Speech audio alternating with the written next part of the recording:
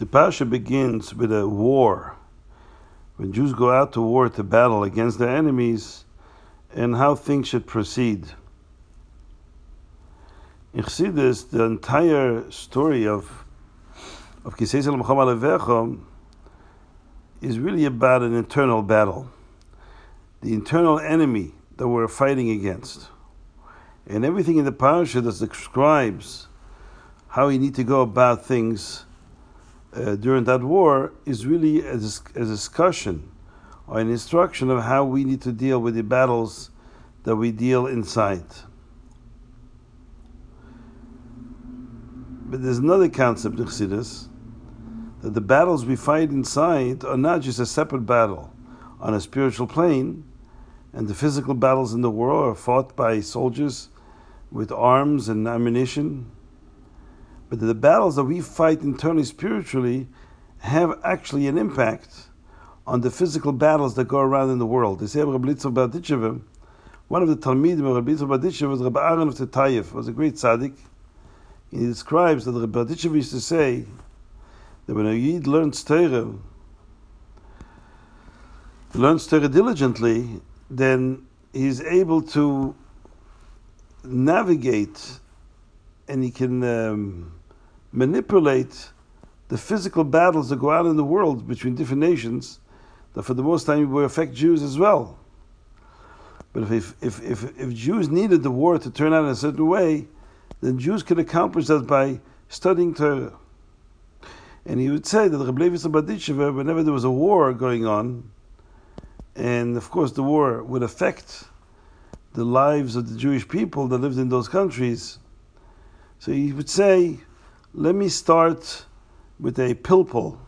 I will give a lecture, a Torah discussion on a certain topic, and we'll fight the battles of Torah, sorting out between two conflicting opinions, and giving a whole essay, a whole exposition on a certain subject in the Gemara, and we'll navigate the discussion in such a way where this and this army will be victorious over the other army. In other words, that the limit of Torah of Rabbi Berditchever, he was able to use that to manipulate how things should turn out on the battleground.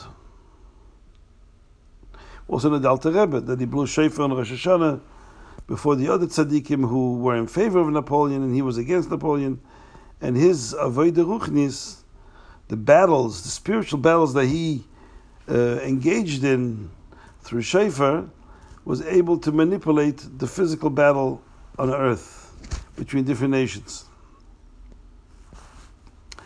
There's a story with the Frierdiker Rebbe. It's a story I heard from Rabbi Khan. He has a friend, Heishke Gansberg, Olav Shalom, who told him the story that was in the 1940s. There was a bacher in 770, during the time of the Frierdiker Rebbe was still alive. And it was right during the Milchemet HaShichrur, the War of Independence in Israel, 1948. And when people heard in America that there was a battle going on in Israel, this bacher wanted to participate. He wanted to go and help. He felt an urge to help his brethren in Eretz Yisrael and to volunteer himself to go to fight in the war. So he learned in the 770s, so he went to the Frierdiker Rebbe to ask him his advice. And the Frierdiker Rebbe said that this is a bad idea. He said that in every army there are different divisions. There's the Air Force, there's the Marines, different divisions. So if somebody runs away from one division, goes to another division, he's doing a lot of harm to the success of the war.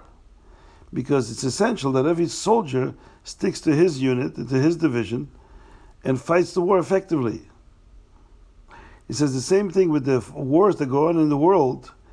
The wars in the world are not only fought on physical battlefields, they're also fought on a spiritual plane. And the soldiers that are fighting those wars on a spiritual plane are those that study Torah. So when you study Torah with diligence, this later feeds into the war that's on a physical plane down here on earth, and helps the war outcome that should be in a favorable way.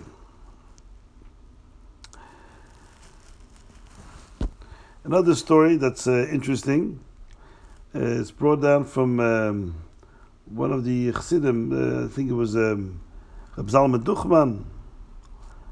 That when the Frierdiker Rebbe participated in the conference in Russia, a famous conference, he came with the Rebbe Rashab, where they invited all the rabbis from all different circles to come and participate in a special meeting concerning a certain decree, a law that the Russian government wanted to implement that would affect the lives of the Jewish people. So they all spent together, the Rebbe Rashab and the Frierdiker Rebbe, together with all the other Rabbanim, Reb Chaim Brisker, and other great luminaries that participated in this conference. During the course of the conference, during the breaks, the Frierdiker Rebbe spoke to Reb Chaim Brisker. Reb Chaim Brisker told him an insight from his father. His father, Reb Chaim Brisker's father, was the famous Beis HaLevi. He was a Rav in a city. But he, in the small towns in the olden days, rabbis had plenty of time to study because the rabbanis, the rabbinical responsibilities, weren't so taxing, so onerous.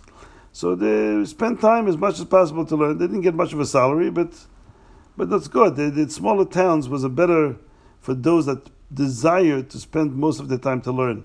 So Beis HaLevi would study most of the time, and the rabbanis only took a fraction of the time. So he would study with two guys, always two guys that never worked. They sat in Beis Medrash and learned all day. They were his chavrusas. They would study together. One guy's name was Chaim Klotz. Chaim the log, a klotz. The other guy's name was Shmerel the hunchback. He had a hunchback. They called him Shmerel the hunchback.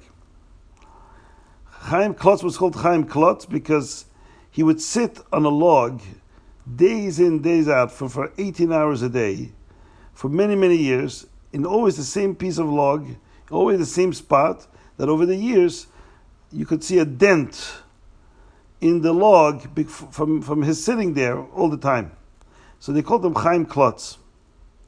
Somebody asked the Beis HaLevi, you're studying all day, or the most of the day, with Chaim Klotz and Shmerel the hunchback, and what are you guys studying? You're studying these esoteric laws about Kachim, the sacrifices, the Kabbanas, Beis HaMikdash, and the Lamdas, the theoretical ideas, and the Gemaras, Vachim, Menachos. He says, what are you contributing to the world? How is the world going to benefit from the fact that you guys are sitting there, you Chaim Klotz and Shmerel Hunchback are sitting there all day long and studying ideas that have nothing to do with the real world?